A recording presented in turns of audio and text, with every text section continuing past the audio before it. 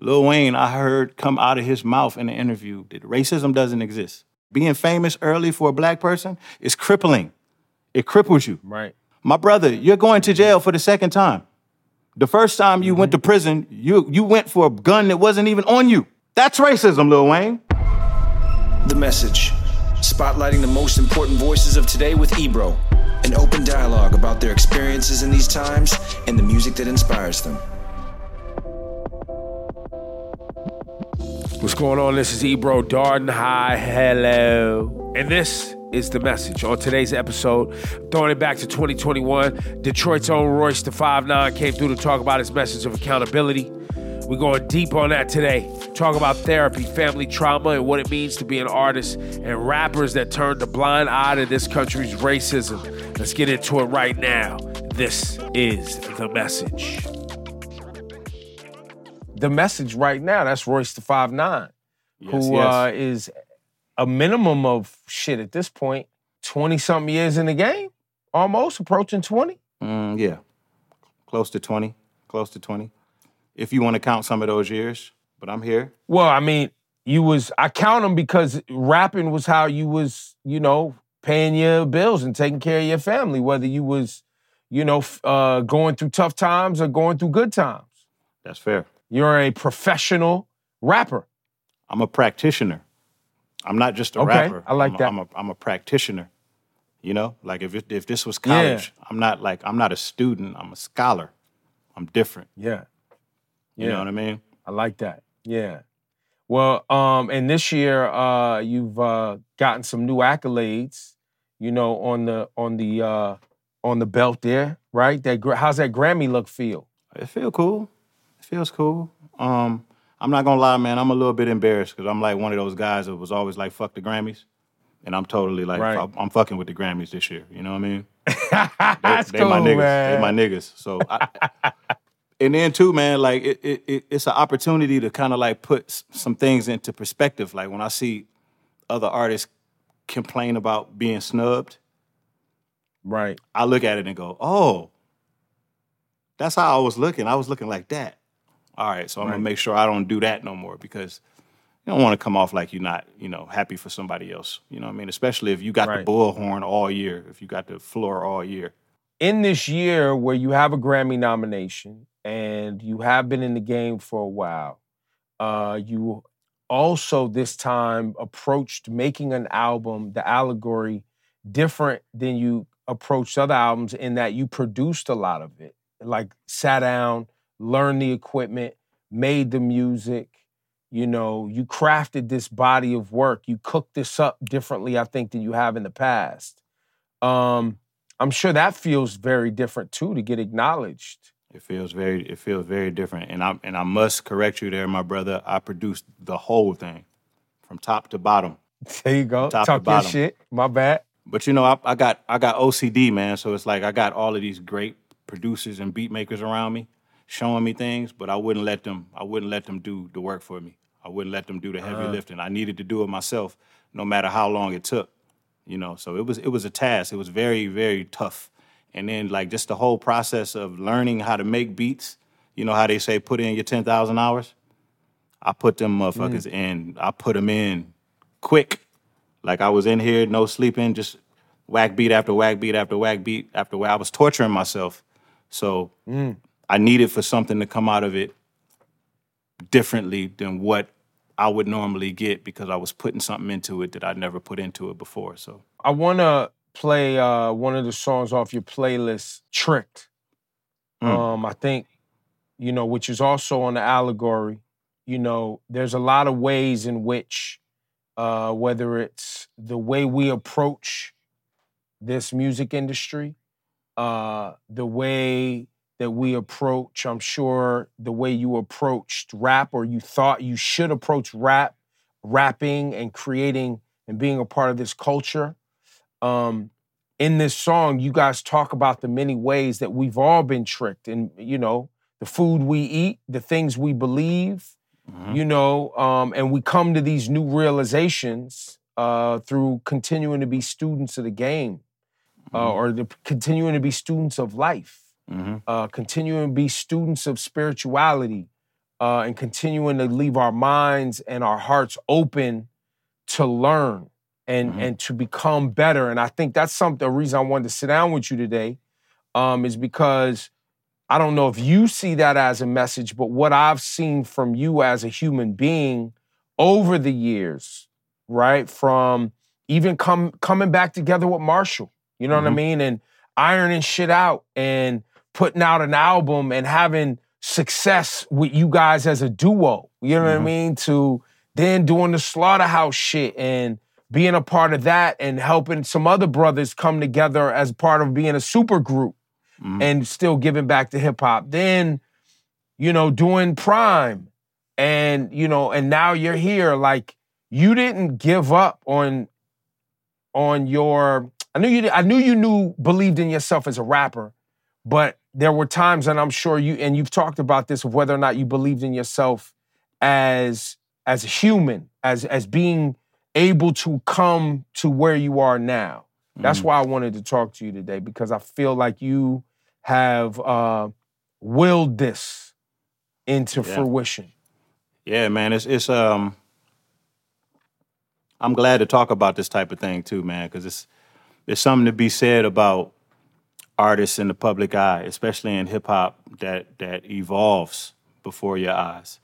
Like, they're very used to seeing us being stuck in one spot. For a long time in my life, I was just stuck in one spot. I was in my own way, just kind of complaining about things and not being able to find a way to hold myself accountable and identify with what I'm doing that can add to the problem.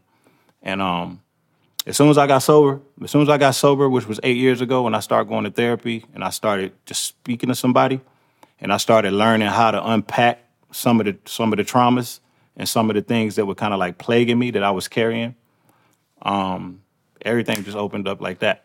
Like everything. So the first lesson I learned was, if you work on self, like if you work on knowledge of self and just self-improvement daily, like tomorrow better than yesterday. Like if everything is with a purpose, then everything should get better. You know what I mean? You know how they repeat the anecdotal things in hip hop. It's like, pay attention to the climate. You got to see what niggas is listening to. I disagree with that. I feel like pay attention to you. Pay attention to you. Get better. And then you'll be a better father. You'll be a better artist. You'll be a better everything. Your quality of life will increase.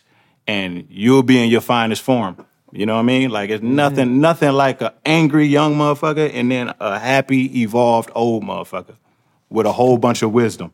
You know what I mean? So the only next goal is to share that wisdom with the next generation coming up. So all the mistakes that I made wasn't in vain. You know what I mean? Like, it was so I can apply it to the next generation and just play my part in just greatness and realizing that it's not just about me. You know what I mean? Do you feel, looking back at that other person, what was the thing that made you believe that you should be angry at someone other than yourself? Or was it literally like just not knowing how to objectively look at the world and manifest what you needed? Yeah, I think I got faced with some tough decisions early. So I think all of us black men, when we hit around 17, 18, we start getting in the zone where now we're trying to find ourselves. We're trying to find our place in the world. Well, Marshall snatched me up and threw me right into the record business before I knew how to do anything, before I knew how to make albums. All I knew how to do was rap at the open mics really good. You know what I mean? Like, I had no idea that it took way more than just that to be able to turn that corner. So here I am trying to find myself. And then I'm also trying to identify with who I am as an artist, which is extremely important, because until you get to that point, then you can't even answer the simple questions like, who do you work for? Do you work for the people? Are you an employee of the people? Are you, because me, personally, I just put paint on the canvas and hang the shit up. You can come in and look at it, or you don't have to come in and look at it. I'm okay with that. Right. You know what I mean? Like, I'm not here to be famous. I have no good experiences associated with being famous.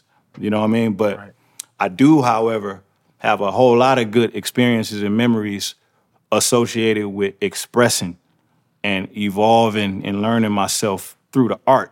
You know what I'm saying? So having something to say and making music with a purpose, it never not worked.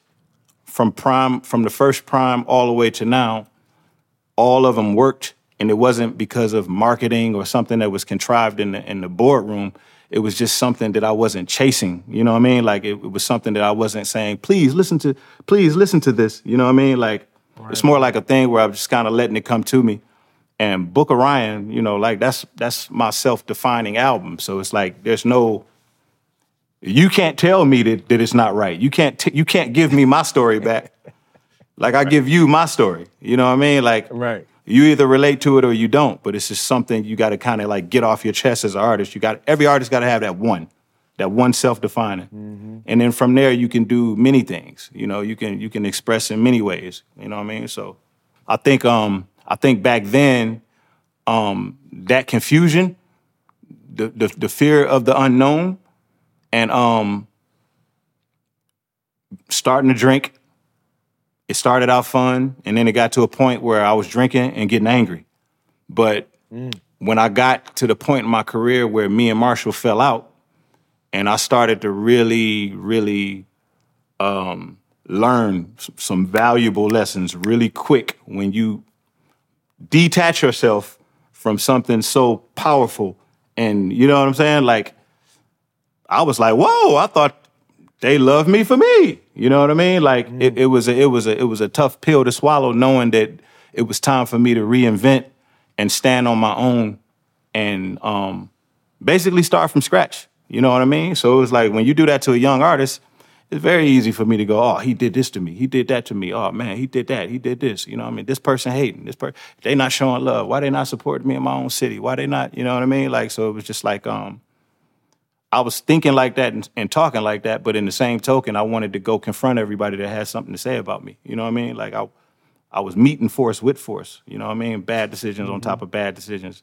Hurt people doing hurt shit. You know what I'm saying? So I don't know when the shit transpired, but one day, man, I just was like, you know what? I'm gonna try giving love. I'm gonna try supporting other rappers. And then it was just like the dark cloud just went away. I started supporting, I started showing love, they started supporting me back, they started showing love. Then I started realizing, damn, people never wanted to hate me at all. You know what I mean? So I was getting a lot of like, damn, man, I didn't know you was this cool. I thought you was a dickhead, man. You know what I'm saying? Right. So I'm a testament to you can be wearing that dark cloud, man, and not even know it. You know what I mean? Like, and when you wearing it, you're attracting all the bullshit. All the bullshit. And it's like, man, it's unfair to what you're here to do. You know what I mean? Like, you're not giving yourself a full, fair shot by inviting in energies that are a distraction. You know what I'm saying? Like, excuse my language, white people, but white people, their children are extremely confident and extremely entitled. Extremely entitled. Right. Like they think shit should be a certain way. You know what I mean? Like, and I just don't like. They don't even think it. They don't even think it. Yeah, I don't like how our kids are just kind of like afraid to make every little mistake, afraid to make to take every step. You know what I mean? So it's just like, man, I know where that comes from. You know what I mean? Because it was like I was the same way. I was being made to feel like this is my last opportunity. I better get it right. And a lot of times, no communication. Just, you know, like if I do something wrong and I don't pass somebody's test, so much for that relationship. You know what I mean? And people basically stop communicating with you based off of if it's worth it to. If I need to keep that relationship, if he's of value to me, then I won't cut him off. You know what I mean? Like, so I quickly started to learn that that's just how the business is. I'm taking shit personal, you know, asking people to get on shit, sending people shit. They don't do it. Fuck them. I'm dissing them. You know what I mean? Like, I was taking everything personal, just being a cancer, just being emotional. Yeah. You know what I mean? I was mad at Crook. I was mad at Crooked Eye. I was extremely mad at Joe because he started some shit with me. Yeah. You know what I'm saying? Yeah, like, that's true. So it was like I was anti-everything, and then it was just like Slaughterhouse. And then back with Marshall, and then Prime. It was like all of these collaborative things. All of these collaborative things just showed me the value in keeping an open mind and collaborating. And just being around them niggas like Crook and Joel and Joe and all them, I realized that I wasn't as good as I thought I was. And every MC got to come to that point. You know what I'm saying? Because if it's just you in the studio, you're going to think you God's gift to the world. But you invite Elzai over, he drag you to the deep waters, that's reality. It feels like right there, you know, the message is a bit of a self-realization. Mm-hmm. You know, and the slogan I got out of what you just said is, you know, stop wearing that dark cloud, because you know it won't stop raining on your ass. Allow your blessings. You know? Allow your blessings to come in. Allow your blessings to come in. Yeah. You don't got to bear the brunt of everything, but some accountability, and some of that shit is just about letting go. You know, letting go, unpacking it, identifying with it, and moving on. Royce, you mentioned the burden of being Black, and you know a lot of it comes through our social programming, you know, based on generations of being reminded that you can't have shit because you Black, being reminded that your life is in danger because you Black, being reminded that your kids won't get the same opportunities as other kids because they're Black, you know, and everything that is in between there. But also, and I'm saying that to bring us to a piece of wearing the cloud. How much of your, as a Black man, your self-realization, your blocking of your blessings and pivoting and focusing on self can also be applied to things that we do in the Black family and the Black community and Black business and Black, you know, and the things that we need to do for ourselves so that we can manage our own wealth and manage our own value as a community, a self-sustaining community. And that can be either applied to the specific meaning of a community, like the locality in which individuals live next door to one another, or the greater, you know, Black diaspora of the planet Earth, in which we know we are all interconnected in many ways. Yeah, that's a great question. Well, therapy for me taught me to self-reflect, taught me to identify with things that could be fixed. And then, you know, automatically you start to apply it to regular everyday life, fatherhood, everything. So with me, what I started to do was I started to like point out the things and identify with the things that I felt like my dad did that I could do without. You know what I mean? So I just went and nitpicked all of his greatest qualities, and I took them and I held on to them, and I adopted that shit like my ideology, and I left all the negative shit. You know what I mean? So I don't hit my kids. I rarely yell at my kids. Well, I got mostly girls, so they yell at me. But I don't hit my kids. I don't do anything like that. So it's really just like kind of like identifying those cycles, well, curses we call them, and then just breaking the generational curses. You know what I'm saying? Like, and understanding that we're strapped for information. Like, we have an information disconnect. That's the problem. It's an information thing. So to be blessed to be able to kind of like sneak out of the element and get into a position where you get to see the world for what it really is, just a level above, you know, like social engineering and programming, and you get to see some of these companies for what they really are. And you get to see who's sitting in those executive seats, and you get to see, you know, those points of non-inclusion, and then you get to see, you know, like you get to look at the communities for what they are, you know, like subjugated areas that we've been marginalized to, you know. Then you start to realize all of the ways in which we're behind the 8 ball. You know what I mean? So it really just makes you want to go fix those things. So the first thing that stuck out to me when I started looking at it was the stigma associated with therapy in our communities, you know, especially measuring it against all other communities and groups of people, how, you know, therapy is just shit. It's just an amenity. It's an amenity. It's something that's, you know, like, it's given to you. It's like a gift. But for us, hell no. Not only is it not given to us and it's not offered to us, but we don't want it. We can't. We reject it. We reject it. You know what I mean? And I just don't think that you giving yourself a shot in life at all if you're not able to place anything into perspective. Like my big brother stabbed somebody at the park when we were kids because he was being overprotective of me, and he went to prison. He went to prison and was in and out of prison for the next 20 years. He never got an opportunity to even think. You know what I mean? Like, one minute it was this, one minute it was that. And then, like, that overprotective shit, I attribute that to how abusive my dad used to be. You know what I mean? Like, that's him dealing with his trauma. You know what I mean? Mm-hmm. So it becomes him being overprotective of me. And if I can say, I beat the shit out of this dude, so I didn't need his help. Right. And he just came and just over emotionally did that. You know what I mean? And it's just like, it's not fair. It's not fair because there's no judge that you could tell that to. You can't explain that. You know what I mean? America is cut and dry. You broke the law, you go to jail, you go to prison, and actually we built this for you. Now get in there. You know what I mean? Right. So because we're not giving you the other tools to deal with your emotional trauma. Exactly. Before it explodes, runs over, and puts you in to a precarious situation. So we're planning for you to explode. We're planning for you to, be so inundated and under-equipped to deal with the shit we put you in that we got a cage for your ass as soon as you trip and fall. Yep. Because little JoJo from 7 Mile is looking at his TV screen and he's thinking that his $2 that he got in his pocket is somehow less valuable than Jay-Z's $2 because he's inside that TV screen in that place that most people don't get to, that far away ass place.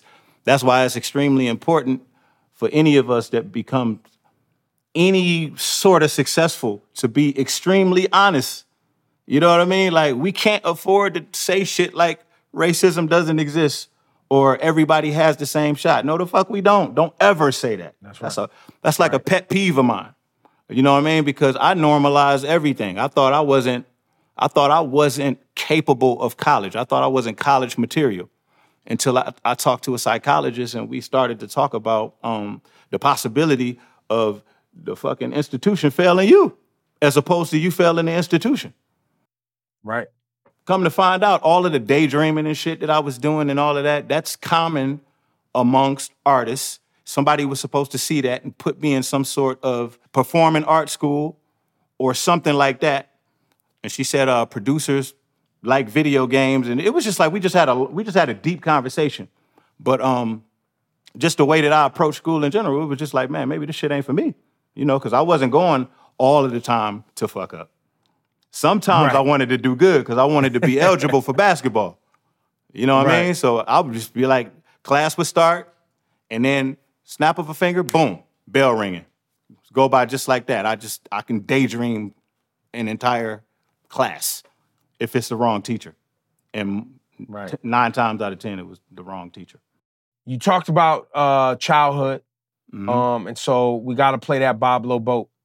Of course. You and J. Cole. Me, I didn't know nothing about the Bob Lowe Boat. So when it came out, I was like, what? Wait, what? And this song, I never even heard of it before, bro. Like, until this song.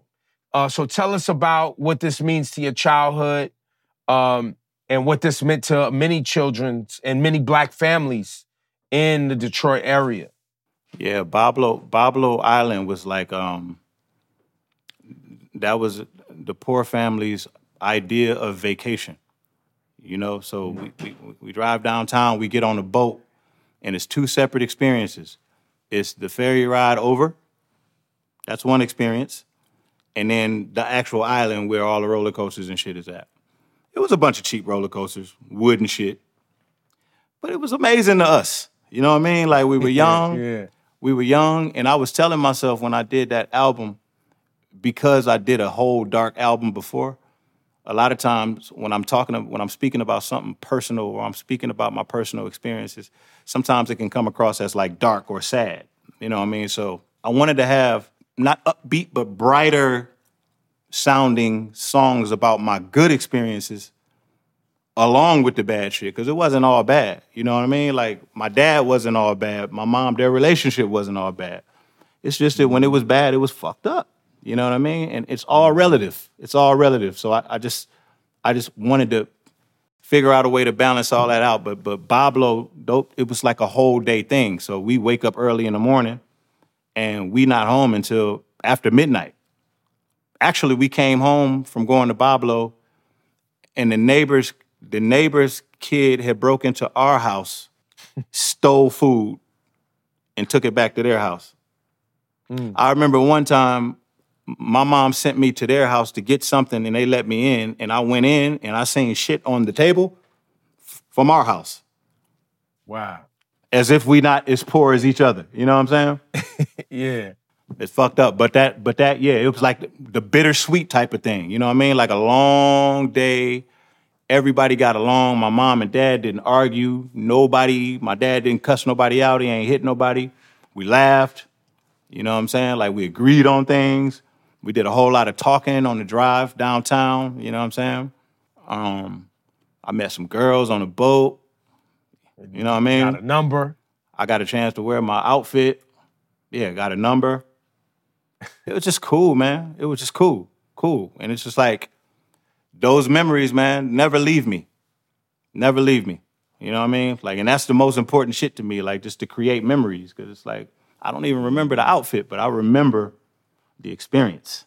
You know what I'm saying? Right. This is The Message, courtesy of Royce the 5'9" today. He's got a whole playlist in Apple Music he put together for this conversation. You know, one of the things I'm learning from you and hearing this conversation today is, you know, how important, you know, valuing your own memories and valuing yourself and valuing learning yourself.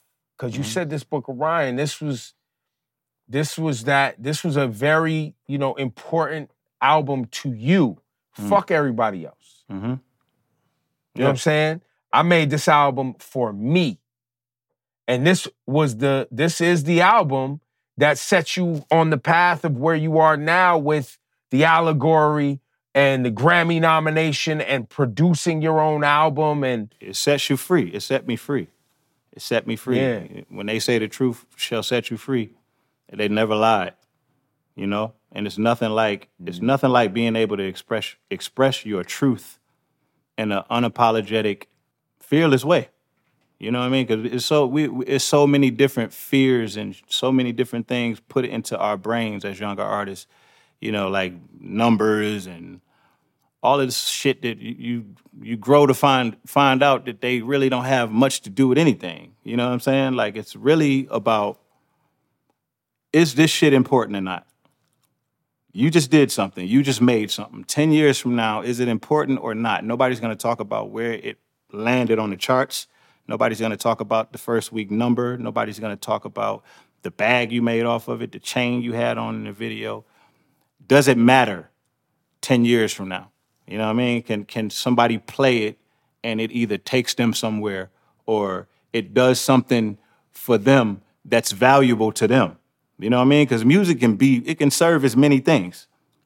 You know what I mean? So it's just like, I just feel like we just get taught to think so short-sighted. You know, everything is just about, it's almost like it's a numbers race to the top with each other. And we're not competing with each other at all. Like, not even close.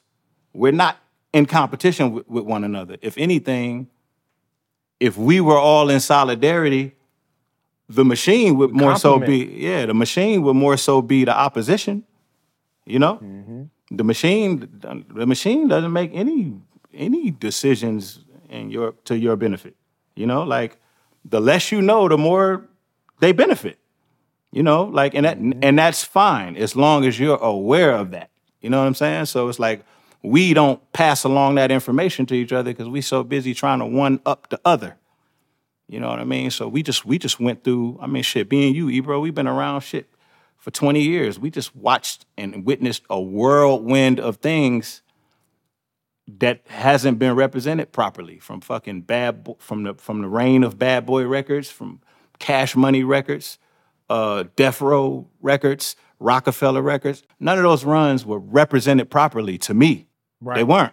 They weren't. Of their significance in Hell music yeah. and their significance Hell yeah. in commerce Hell and their yeah. significance in culture and their significance in, wealth building. Cash Money in general, man, they signed their deal in 1997.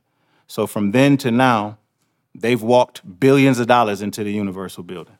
You know what I mean? Mm-hmm. You can't tell me that you feel like Universal has been protecting Lil Wayne. Lil Wayne, I heard come out of his mouth in an interview that racism doesn't exist. Just look at my shows. Look at my shows. You see white people, you see black people. Like, being famous early for a black person is crippling. It cripples you. Right. It cripples you. You're incapable of seeing things for what they are. My brother, you're going to jail for the second time. The first time you went to prison, you went for a gun that wasn't even on you. It was on your bus. Right. That's racism, Lil Wayne. You know what I'm saying? Mm-hmm. And it's like, if you're in bed with Universal and they're not protecting you, it's because they see some sort of upside in allowing y'all to look like that. Like, y'all can't pay y'all bills, everybody high, everybody, and it fucks with somebody's legacy. That's racism, hip-hop. You know what I'm saying? Like, when you look at, like, the hip-hop and like, our culture and how much of the market share we make up, and then you measure that against how many black people are in those executive chairs, that's racism. Period. You know what I'm saying? And in layman's terms, what Royce is saying is, because they're making money with you and more money off you, and they don't give a fuck about you, and you're bringing them black culture, and they still don't give a fuck about you. They just want to monetize it and move on. You're just product on a shelf. That's the racist component. Mm-hmm. It's because what you can give them has so much value. But what they give you in return, they don't give a shit about. They don't care fuck all about you. It's super valuable. It's super valuable to them to undervalue you. Yes. Because God forbid if everybody start acting like fucking Jay-Z. Like, if we all start realizing our value as a collective and we all started standing in solidarity with things, the way that they presented streaming to us is like, it's a straight up scam. It's like nobody negotiated that shit. They just said, here, no, this is streaming. We're in bed with the major labels. You guys didn't know we were speaking.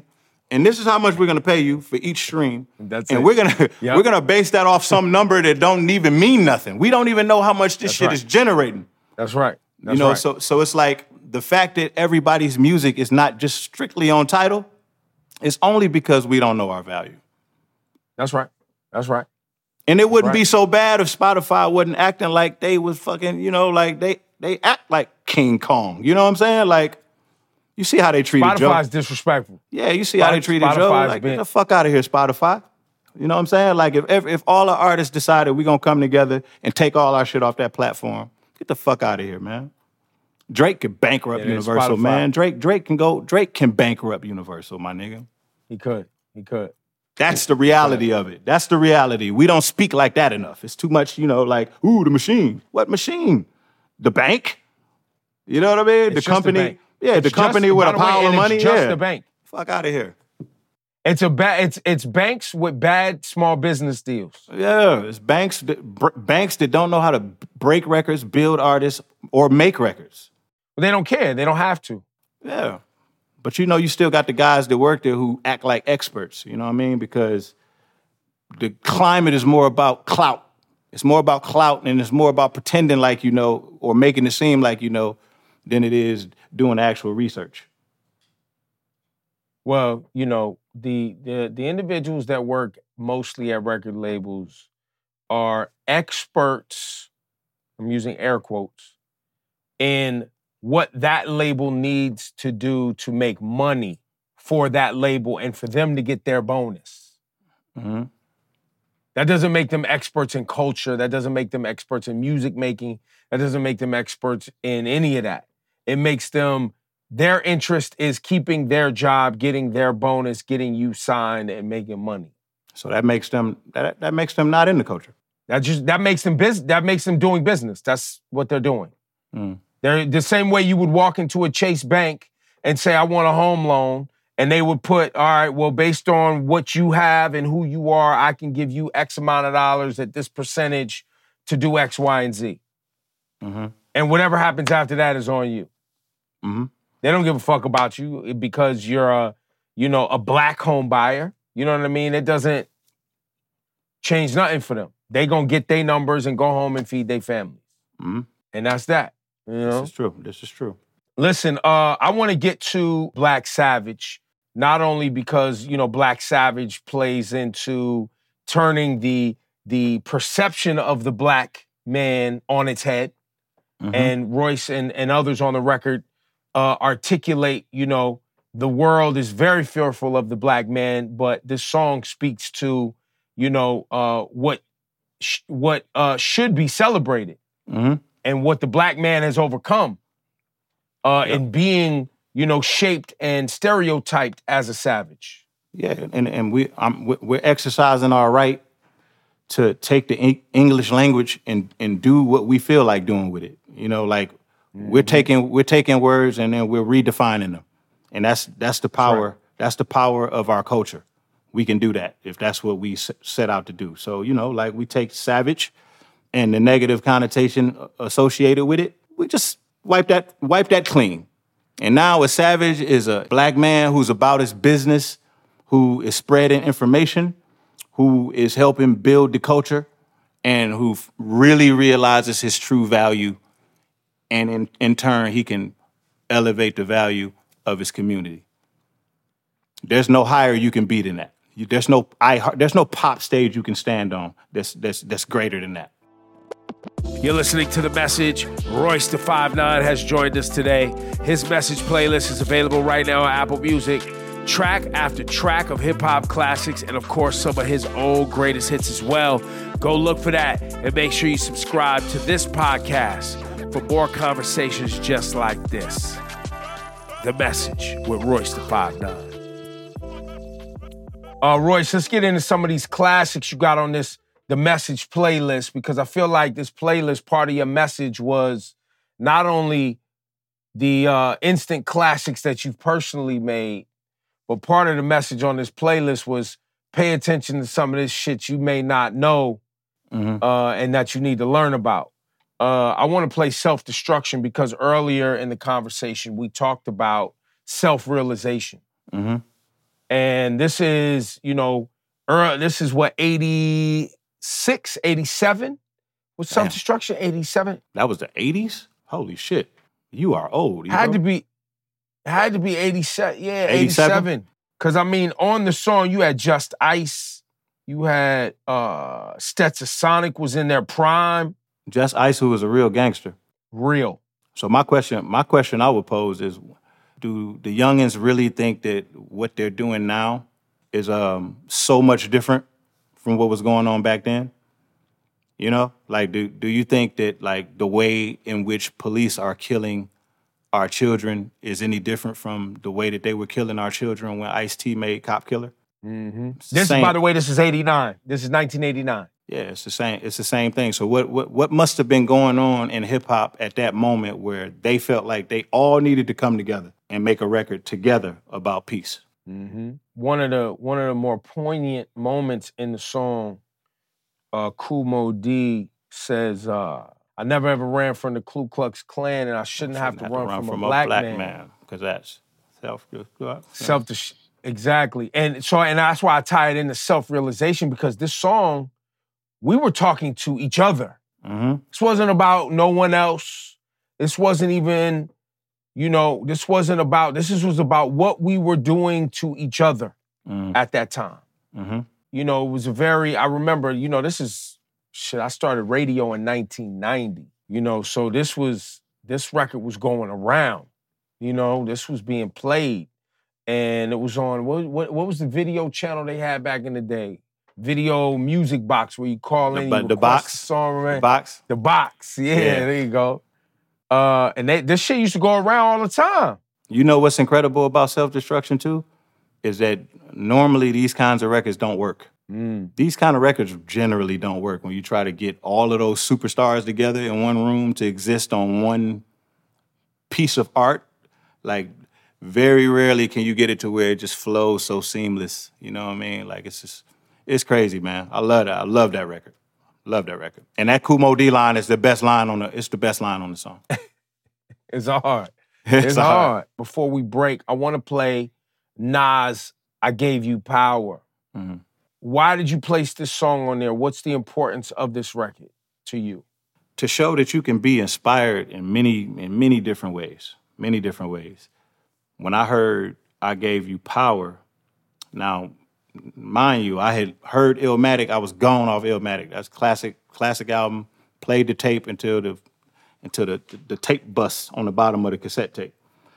Mm-hmm. So now here we are to It Was Written, where the whole climate was kind of like wondering, could Nas get past the sophomore drinks, and could he elevate it to the level that people thought that he could go commercially? Mm-hmm. So just watching him knock all those targets down like bowling pins, and then delve into the album and actually feel like that it's a better album than Illmatic. I don't know how popular that opinion is, but I feel like it's a better album than Illmatic. But I Gave You Power made me want to write. It made me want to write stories. Like up until I heard that story, I never even thought about the possibility or the idea of writing a story. I was like, wow, you could just create a story in your mind and just rap it. You know what I mean? And it just opened up the door to all kinds of just ideas. Some of them may be biting Nas a little bit, you know, some shit may be biting Redman a little bit, but that's where it all starts. You know what I'm saying? And without that, it's just raps. You know what I mean? So I Gave You Power was a very important song in my development as an artist. You know what I mean? I developed a layer that I ended up needing. You know what I mean? My how well I could storytell, as much as I practiced until I got good at it, was something that I needed. Like, you needed to be able to tell stories as an MC in my era coming up. And then the other layer to that in this conversation that we've been having today is a part of the message. You know, this song speaks to, you know, for me, the title and then how the song is put together. This idea of what power is, mm-hmm. you know, because he's talking about a gun. Mm-hmm. You know what I'm saying? He's rapping from the perspective of this gun mm-hmm. that gave this person power. Without this gun, who are you really? Mm-hmm. Yeah. Right? And I think that also speaks to the climate and the position we find ourselves in as a greater nation, right? Where people really believe that they're tough guys, mm-hmm. like they have the only gun ever made. You know what I'm saying? Right. Cats talk like just because they got one, nobody else got one. Right. You know what I mean? And or individuals that are so damaged and insecure inside that they yield this gun on weaker individuals, right? And take advantage of. And what we perceive power to be, you know, at those ages. You know, like usually we associate it with dollar amount. Wrong. Mm-hmm. And then, you know, like social currency, like social status. So I can throw the gun in that category. You know what I mean? Because I'm a nigga who nobody gonna fuck with because I got my heater on me. I can go up in any bar. Nobody better not say nothing or it's going down. You know what I mean? Like, I've literally seen people talk jail onto themselves doing interviews. You know what I mean? Right. And it's just like that inability to separate the streets from now you have a job. Now that life is behind you. Well, at least as much of it as you can leave behind you.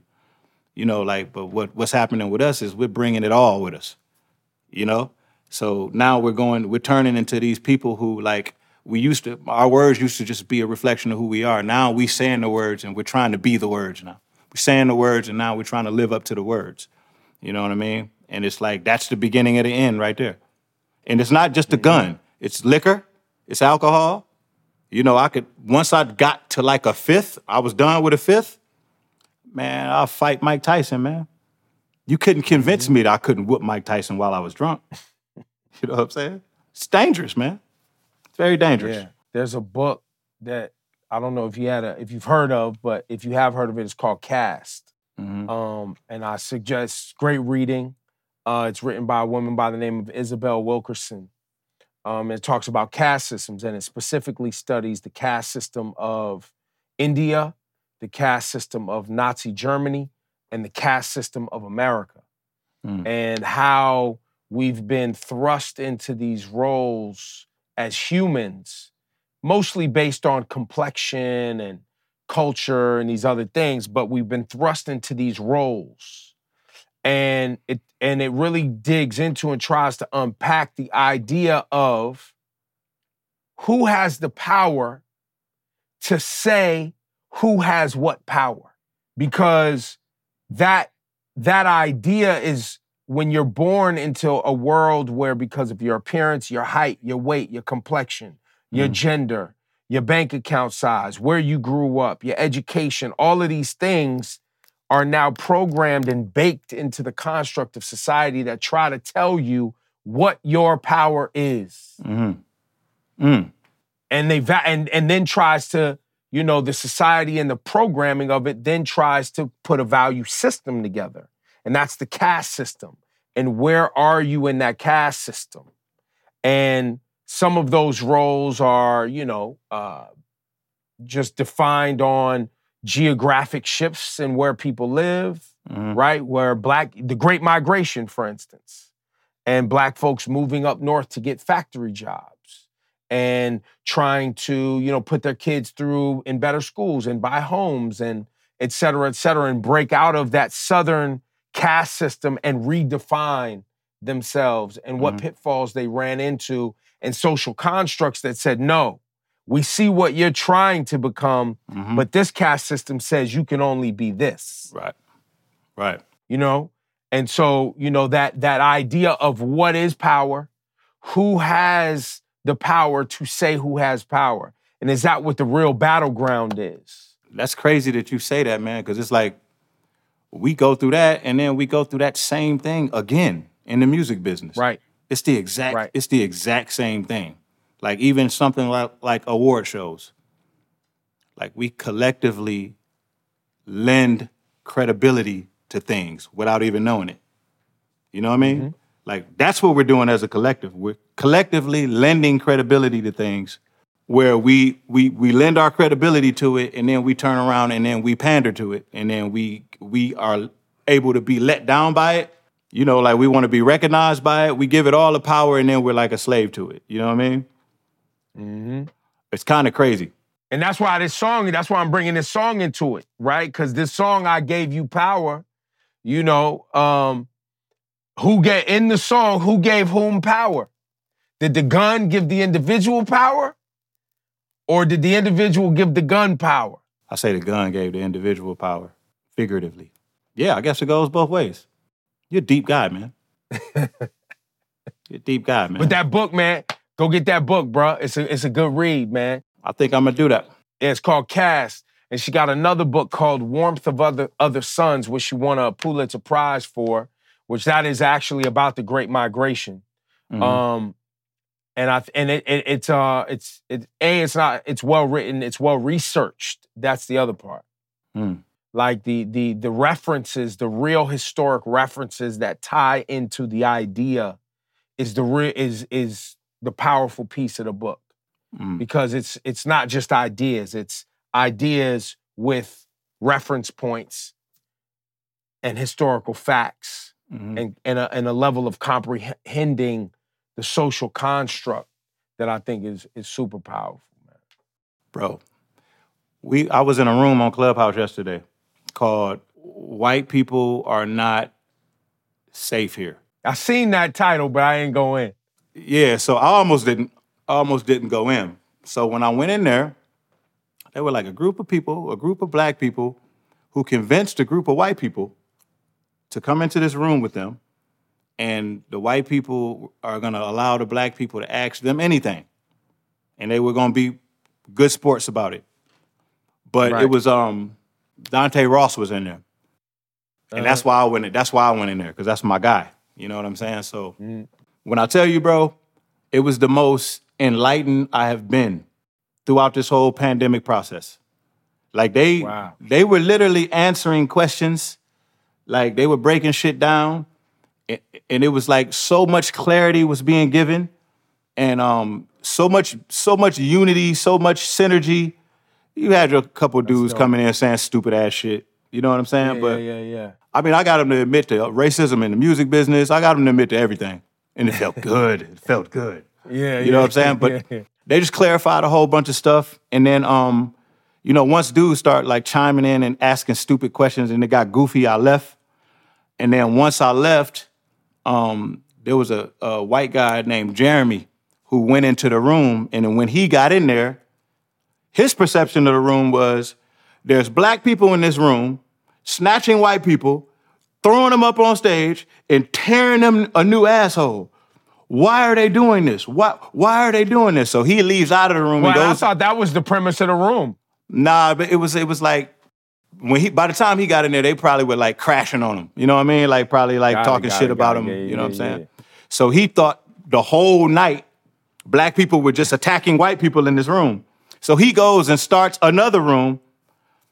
Oh, so that's what we're doing now? We starting rooms called white people ain't safe here? And it just was him as the moderator and a bunch of black people again. And him just arguing. It was just like, man, he wouldn't let me on stage, man. If he would have let me on stage, I would have lit his ass up. He knew not to let me on stage. He knew. He knew. Yo, I'm careful in them clubhouse rooms, man. Me too, real, man. Me too. Man. I just feel like, man, like we gotta continue to put things into perspective, man. This is why I love Dame Dash so much. I love Dame Dash. You know what I mean? Like, there's those moments where we have to remind people where they are. This is our culture. Mm-hmm. This is our culture. That's so you really don't have much of a reason to feel so entitled or to feel like that you are now the guy who's now going to police the way that people speak to each other. Like, if these white people are cool with the way that these black people are talking, it's really none of your business, because this is like a community with guidelines. If anybody goes outside of the guidelines, they'll get dealt with by the community. You're just in here with us. You know what I mean? Right. And it's like that energy right there. That's the energy we need when the police are fucking killing us. Where's the energy at when that's happening? Because he's like, it's just about right from wrong. Well, okay, well, yes. This is really affecting the world. This don't matter. You know what I mean? Like, that's right. Black people and white people playing with each other, that doesn't do anything to the world. Black people being killed by police and the police not being charged and you saying nothing, now we're talking about something. If you want to have that kind of talk, Mr. White Man. Or even bigger than that, black people accessing capital to start small businesses and get home loans and build wealth.